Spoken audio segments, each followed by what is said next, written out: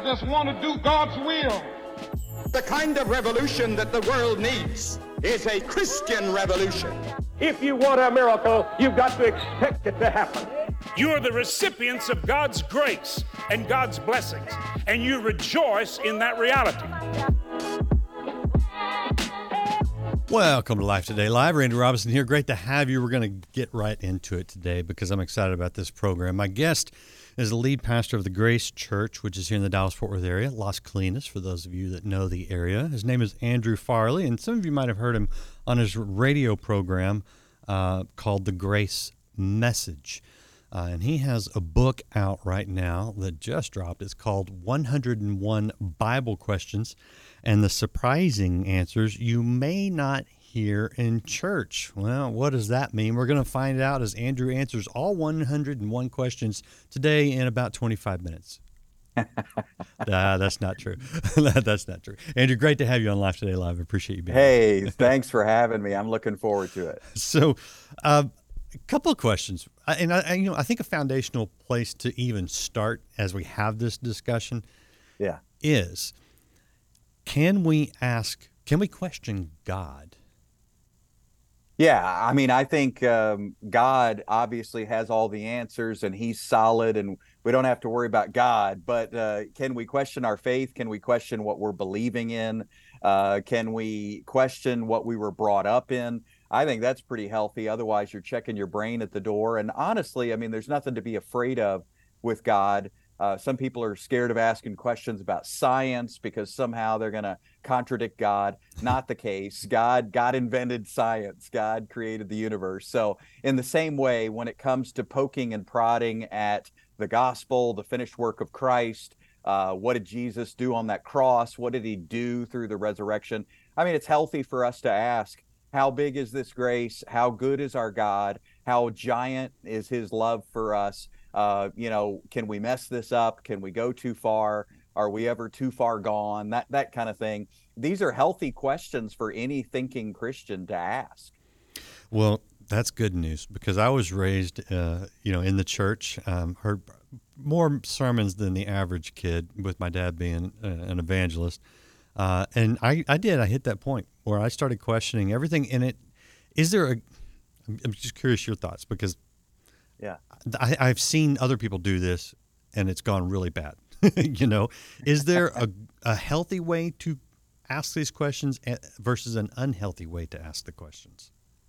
Well, I think it's all about who you ask. I mean, if you start with the premise that Jesus is not the Son of God, if you start with the premise that there is no God, if you start with the premise that we accidentally got here somehow through some fluke, then you're going to end up with some crazy answers. So I think we have to start with applying godly common sense. I mean, we're not an accident. There's an intelligent design to this universe. We're not here by chance. And then if God really did create us, then what's the way forward? Well, 90% of world religions are going to tell you it's self-improvement. Do your best. God will grade on a curve. Don't worry about it. 80% is good. If you have a ledger, a little line down the middle, the good side and the bad side, as long as your good side fills up quicker than your bad side, you'll be all right. That's what world religions basically tell us. Keep the rules and you'll be fine. So what's radical about Jesus, obviously, is he's saying, no, the gate's really narrow. There's very few that find it. It's a gate of grace. It is a gate where you can't earn it, achieve it, sustain it, or maintain it. So this whole gospel thing is upside down. And as long as you're starting with the premise that Jesus Christ is offering something unique that is different from world religions, and I'm going to find out what that is. I mean, he tells us, seek and you'll find, and then you won't be disappointed. All right. I'm going to ask you a question that I know you like to explore because I follow you on Twitter, now X, right? Okay. You describe other world religions as being basically works-based. Mm-hmm. There's a lot of churches that basically preach that in the Christian church, are there not? Yeah, I mean, here we are, you and me. We're right here in the buckle of the Bible Belt in the Dallas-Fort Worth area. Let's not be surprised that there's a lot of stuff in the Bible Belt that's not in the Bible. And that doesn't surprise me. I'm sure it doesn't you either. I mean, you look at man-made religion for 2,000 years. You look at Galatianism back in the days of Paul. You look at people who are into self-improvement, sin management, try harder, do more, try to impress God with your best efforts. I mean, that's only natural. I'm going to call it natural. I mean, the Bible calls it fleshly, but I'm going to call it natural. It is natural human tendency to kind of create this system where, again, God's grading on a curve, do your best, but, ultimately he'll put a little grace on top at the end. But right now, you better get busy. And, I think we're rejecting Christians. I don't think we know it, but I think there's well-intended pastors, leaders, and teachers who are saying essentially that God is in love with a future version of you that tries harder and does more and is in church more and has a better prayer life and volunteers more and goes on missions trips more and does more quiet times. God's in love with a future version of you. And it's rejection. We're rejecting people in the here and now. So the old Irish proverb, for every mile of road, there's 2 miles of ditch, right? Obviously, I still see, I get it through the social media on this all the time. The Judaizers, the legalists, you got to be doing it this exact way because it's written over here in Exodus, or something. And then on the other side, there is the what I would call lawlessness in a sense, the ones that don't quite get the scripture that says, does grace abound so that we can sin more? May it never be, because they're like, well, nothing's really sin, and God loves all you guys, and yes, he does, but how do we ride that tension between works, which, I mean, we were created for good works, but in my mind, it's the works come as an outpouring of the Spirit, not the spiritual as an outpouring of the works. Yeah. How do we ride that? I think it's a pretty fine line between legalism and lawlessness. Yeah, I think ultimately the answer is to take our view of grace and blow it up about 10 times bigger, because grace is more than just, hey, you get to go to heaven for free. And grace is more than, hey, you're forgiven no matter what. If that's our view of grace, then we're going to be dancing around grace, worried about grace, dangerous grace, all that stuff. Right. But what if we take our view of grace and blow it up and say, by grace, you've been given a new heart, and your new heart hates sin. Your new heart will never be happy with sin. By grace, you've been given a new nature, a new identity, a new heart. By grace, you've been put together with Jesus, united with him, vine and branches, and he's never going to lead you to sin. You have no business sinning. Sinning is not part of who you are. You got a new direction, a new set of passions and desires. God has written his desires on your heart. So if we start teaching people their identity in Christ and their union with Jesus as part of God's grace, then we've multiplied, we've blown up our view of God's grace. Now, grace inspires righteousness. Grace inspires godliness. I mean, Titus 2 says this. It says literally, the grace of God teaches us to say no to sin and to live upright lives. So we don't need to be scared of God's grace, but I think we need to blow up our view of God's grace and realize it involves a new heart. Okay, and here's what you get. I know you get this. Jeremiah 17:9. The heart is deceitful above all things and beyond cure. Yeah. So what the Bible says. What the Bible says, Pastor. It's right there in the Bible. I hear you. But that's Old Testament. And also, we want to say, all right, wait a minute. Jesus said, wait for power from on high. And then they waited, and then Pentecost happened, and there was something called the born again experience, and Nicodemus didn't know what that was. So clearly, there's something new and special that you and I experience when we're born of the Spirit. The whole new covenant message is, I'll give you a new heart, and I'll give you a new spirit, and I'll put my spirit within you. So something radically new happens to New Testament believers. We should not be running around saying, I've got a wicked heart. We should be running around quoting Romans 6, saying, I've become obedient from the heart. I've got a new heart. out with the old, in with the new. I'm a new creation. So, it's just a mixed up message when we start mashing Yeah. Old Oh, Testament yeah. theology with new. Oh, and I think that confuses a lot of people. I mean, so what do you think about this phrase? And I don't know if Yeah. you were raised Southern Baptist like I was, Yeah. but all we'll ever be is a sinner saved by grace. Yeah, I mean, I hear you. That sounds so familiar. I heard it my whole life. But yeah, it's basically selling the gospel short. You're not just a sinner saved by grace. When you get saved, you get turned into a saint. Yeah. You're a saint who sometimes sins, and that's not semantics. I mean, there is a difference here, a radical difference. You look at the Corinthians. Paul says to the saints at Corinth, to the saints at Rome, to the saints at Galatia and Ephesus. He's addressing them as holy ones, set apart ones.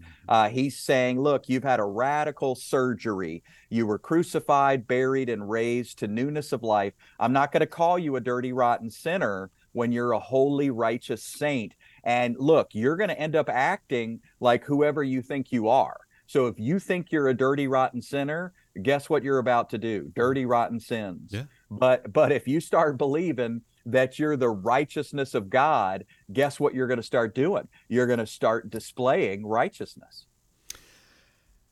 Do you want to even speculate as to why we have gotten this so wrong in so much of the Western church in the last 100 years at least?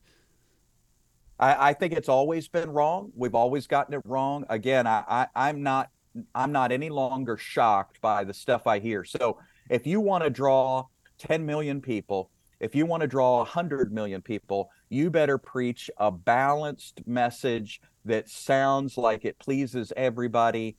And there's nothing that pleases everybody more than the self-help section in a bookstore. There's nothing that pleases people more than self-actualization and self-improvement and performance-based whatever. And that's what we're getting out of religion today. Same in Galatia, same during the Catholic Church era, all those hundreds of years when they dominated.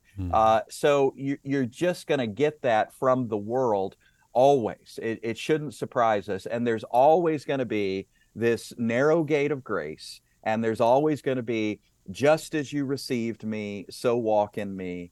There's this idea that the gospel doesn't change after you get saved. It's grace to start with, and it's grace to finish. We're talking to Dr. Andrew Farley, and I haven't really gotten to the book very well, but this is 101 Bible Questions, and he addresses some of these issues in that book, obviously. But I was curious because, like I said, I've been following him for a while on social media, and every once in a while he'll post something, and then I go, "Wait, what?" And then I think about it, and I check it in Scripture. I go, "Oh, wow, okay, yeah, I think he's right on that." And it really gets into that area of we don't like the idea of grace sometimes. And I understand the license to sin is not what it is. And it feels that way, especially if you were raised the way I was raised.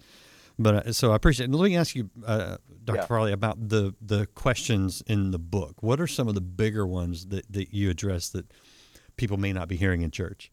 Yeah, so this book, 101 Bible Questions, is basically all the stuff that you might be afraid to ask at the Thanksgiving dinner table, all the stuff you might be afraid to run down the center aisle and ask the pastor after his sermon, all the stuff that, I guess if you've ever wondered if there were some questions that are maybe too taboo for church, that's what this book is all about. Can you lose your salvation? Can the forgiveness of God run out? What about forking over 10% of your monthly income to the church? Is God demanding that? Is God requiring that? Is God upset with you if you don't do that? What about if you got married and then got a divorce? Are you allowed to be a leader in a church? What about getting remarried? Are you allowed to remarry? And so we've got questions about homosexuality and gender and marriage and women serving in church. Those sort of questions have split denominations at times. So there's a lot of controversial questions in this book, 101 Bible Questions, and the answers you may not hear in church. Can I nail you down on a couple of those and ask you a few? Sure. All right. Okay. First, I think question, and this has been kicked around a lot, and I know it's nothing new, but it seems new to some people sometimes. Is everyone going to heaven and they just don't realize it yet? Yeah, I mean, that's a horrible doctrine. I think you'd have to tear out pages and pages of your Bible to justify that. I was just preaching on this on Sunday, actually. You've got these clear passages. I mean, let's just name a few. Matthew 25, you got the judgment, the final judgment. There's sheep and there's goats. There's no shoats and there's no geep. There's no hybrid. There's no hybrid animal. There's no middle ground. You're either sheep or goat. Then you go to Revelation 20 and 21. Well, in 20, it's pretty bad news. And in 21, the church is being ushered in to eternity with God. But in the previous chapter, chapter 20, it's the lake of fire. It's people not in the book of life. I mean, anybody that's going to wake up and say the whole world's going to heaven, they're creating a Walt Disney, all dogs go to heaven type theology of their own invention. And again, you'd have to take out a Sharpie and just scratch out, numerous passages in the New Testament. Jesus clearly talks about those who don't believe are under wrath and they'll suffer punishment. Thessalonians says you'll be away from the presence of the Lord if you're not in Christ.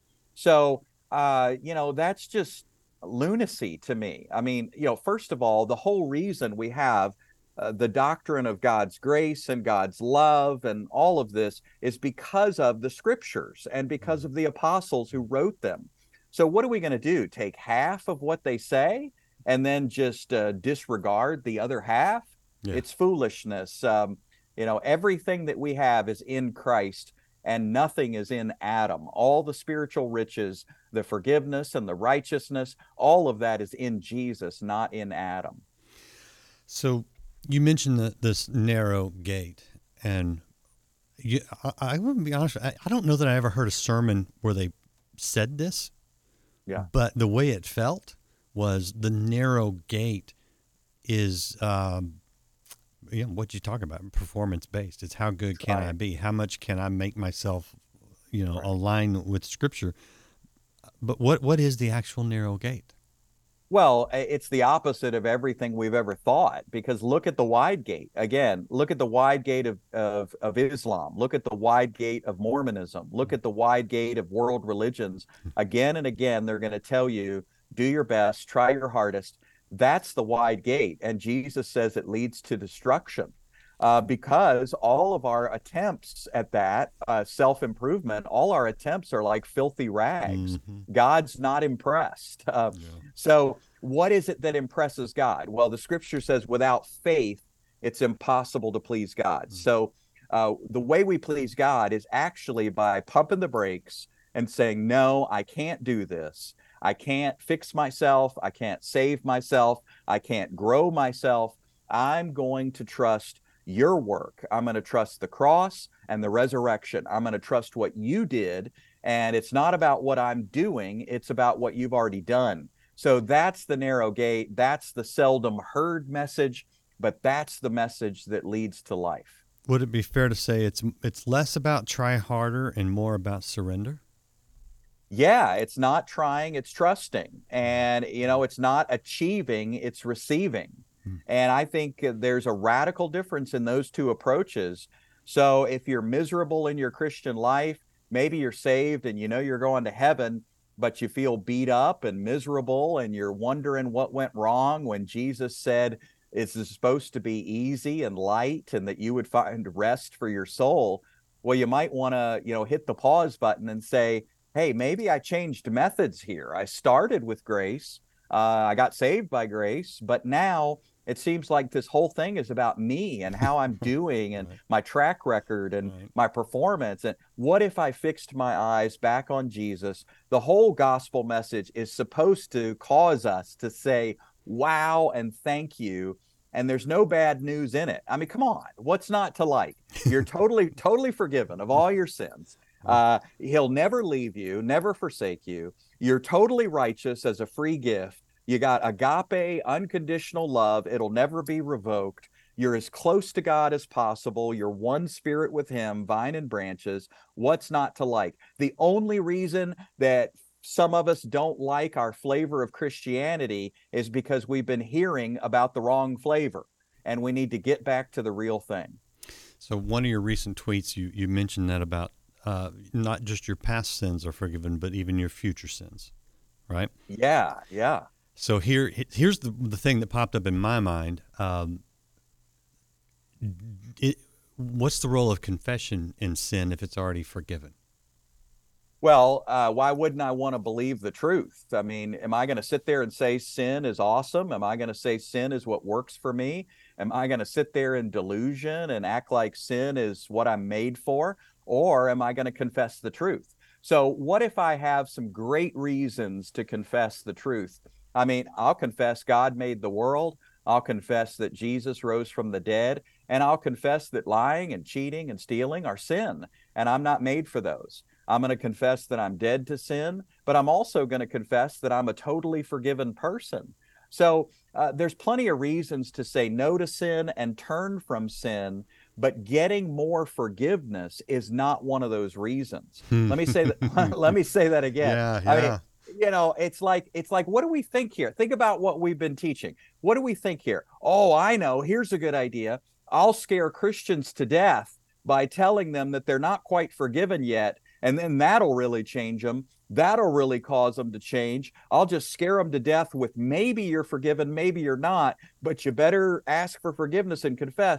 Look, that's scaring people into submission. Mm-hmm. The real gospel is, I remember your sins no more. I've removed them as far as the east is from the west. I keep no record of your wrongs. Hebrews 10:14. By one sacrifice, I've made you perfect forever. By one sacrifice, you're totally forgiven forever. So now, what's my motivation? Why behave? Well, how about I look at the other half of the gospel, not just forgiveness, but look down here. I got a new heart, a new spirit, God's spirit living in me. Sin is never going to make me happy. So you don't have to manipulate me or guilt me or shame me into good behavior. You can show me my new heart, and I'm going to love it every time. You know, you're just right. That's great. Makes the interview easier too. Well, one last question for you, and probably I've been known to lie about that, which is not good. I confess that. You're forgiven. Thank you. How much? Oh, so you mentioned Mormons, right? Okay, I was in Utah last weekend, and what's funny is someone that was up there with me as a Christian. He said, the Mormons are great. I mean, they're some of the best people, and it's true. I mean, as far as clean living goes and all that kind of stuff, you go, absolutely 100%. And I looked at him and I said, well, yeah, I mean, when you got to earn your way into heaven, you're going to be pretty great. Uh-huh. And he went, oh, wow. I never thought about it that way. And I love it when the Mormons come to my door here in Texas because I talk to them about grace, right? Yep. But bigger than just the Mormon church, because we do this in a lot of churches. We have bad doctrine. We have bad ideas about God, bad even interpretations, but oftentimes really bad applications of Scripture.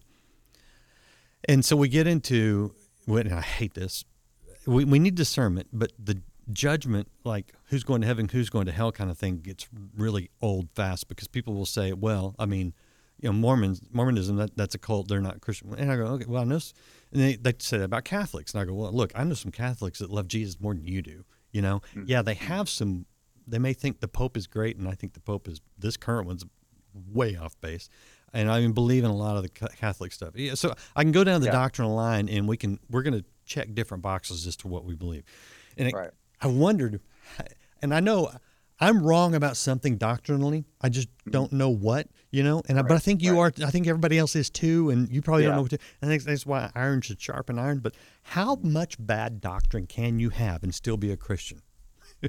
Yeah, I think it really comes down to two things: the identity of Jesus and the finished work of Jesus. And if you believe Jesus is the Son of God, if you believe he died for your sins and rose from the dead, to give you a gift of new life. And if you've just said, I want this in some way, it doesn't have to be, this prayer, this expression, but if you've heard that and you've believed that and like opened the door of your heart to who he is and what he's done, you don't have to be a master theologian. You can have the understanding of a little child. So this thing crosses denominations. Nobody cares. God doesn't care what sign is on the church wall. It's about human hearts. And that's why Paul says, do not say, he literally says, do not say who will ascend. Do not say who will descend. That's to bring Christ up from the dead. But instead, what should we say? He says, just tell people that it's right here, right up in your ear. Whosoever calls upon the name of the Lord will be saved. Yeah. And Abraham was told that he'll be shocked. He's going to be blown over by the number of people in heaven. It's going to be like the sand at the seashore, the stars in the sky. You start running those calculations, that's a lot of people. And yes, it's an analogy, but that's a lot of people. And I think we are going to be blown over because we've all got our categories and boxes and all of that. And we want to categorize, label, and dismiss people. But Jesus sees the heart, and it's all about him and his finished work. And that, I think the trouble with that is you talk about a narrow gate, but then you talk about all these people being in heaven. And are we applying the gate idea in the wrong way? Well, no, I mean, you got 8 billion people on the planet. I'm not very good at fractions, but the narrow gate would still include a lot of people there. Yeah. So you got 8 billion as the total sum, and then you multiply that by the centuries and millennia. Yeah. I mean, a fraction of the population of the earth will be there, but that's still going to be a heck of a lot of people. Okay, good. Yeah. Well, yeah. I hope we see each other. Yeah. I'm confident we will. We'll have coffee. But back to my question, how much bad doctrine can you have and still be saved? I'm not even sure that that's a right question to ask, because salvation is not, it's not based on our doctrine, is it? Right. So, I mean, the word doctrine carries a lot of connotations. So we got Jesus and we got faith in him. You can call that doctrine, you can call it trust, you can call it faith, you can call it relationship, you can call it dependency, you can call it opening the door to him, whatever you want to call it. I mean, it's for little kids too. Little kids can do this thing. So it's not about the terminology. It's basically, it's like oxygen. It's like admitting that you need oxygen. That's not cruel. It's not cruel of God that you need oxygen. It just so happens that oxygen is what fills your lungs and helps you stay alive. Well, it's not cruel that Jesus is the way, the truth, and the life, that nobody comes to the Father by him. I mean, if Jesus is God, then Jesus is our spiritual oxygen. He's not hydrogen, he's not nitrogen, he's oxygen. He's the very substance of what we need to breathe spiritually. So there's nothing cruel about that. It's just reality. And I think when we realize he's our creator and our designer, it only makes sense that a trust in him is what's going to save. Get all your questions answered out there. If you haven't, and you're watching and you're like, okay, this is interesting, and you still have questions, I actually have a great resource for you. It is called BibleQuestions.com. The website looks just like this, and it's kind of sparse out there, because what's your Bible question? You type it in there, you'll get an answer. It's a great resource. And then, of course, Dr. Andrew Farley's book, 101 Bible Questions, and the surprising answers you may not hear in church. It's available wherever you get books. Just great. I like this. I view this in some ways as working out your salvation and fear and trembling with a sense of reverence, a sense of awe. But work through the questions. Don't be afraid of them, and do it with other people who have some spiritual maturity. Don't do it on Twitter entirely, unless you're following Dr. Andrew Farley, and you can do that. And Dr. Farley, I love the conversation. I love being challenged. I love being pushed, and I love the grace, the Jesus, the love. I did. I think a lot of us have grown up with a lot of condemnation, measuring, and it's just a breath of fresh air to go, okay, it's not about that. And it's not about me. It's about Christ in me. Anything you want to add before I let you go? I just want to let people know, I mean, we're pumped about this new website. If you haven't checked it out yet, it's called BibleQuestions.com. And we've got, just to understand what's happening there, you can ask anything you want, get an answer in 10 seconds or less, and in 95 languages. So catch this. I mean, we got people from China getting their answers in Mandarin Chinese. We got people in the Middle East getting their answers in Arabic. It's a huge mission. You get your answer in 10 seconds or less, phrase it any way you want. It's amazing technology, and we're pumped about it. So go check it out at BibleQuestions.com. Very cool. There's some AI going on there, I think. Yes, it took us about a year to put in all of our resources and the scriptures and every tool we could think of, and it's given solid biblical answers in 10 seconds or less at BibleQuestions.com, man. That is cool. He's excited about it, and I'm glad. I think that's very cool. And Dr. Farley, again, thank you so much. I appreciate your time today. Thank you. Appreciate all you guys out there watching. Hit that share button. Say to somebody, hey, you need to hear this. This was interesting. Now, this will make you think. And if you haven't liked, followed, or subscribed, please do that so you can get notifications about more great interviews just like this one. Appreciate you being here. 101 Bible Questions. Go pick it up now. We'll see you again next time on Life Today Live.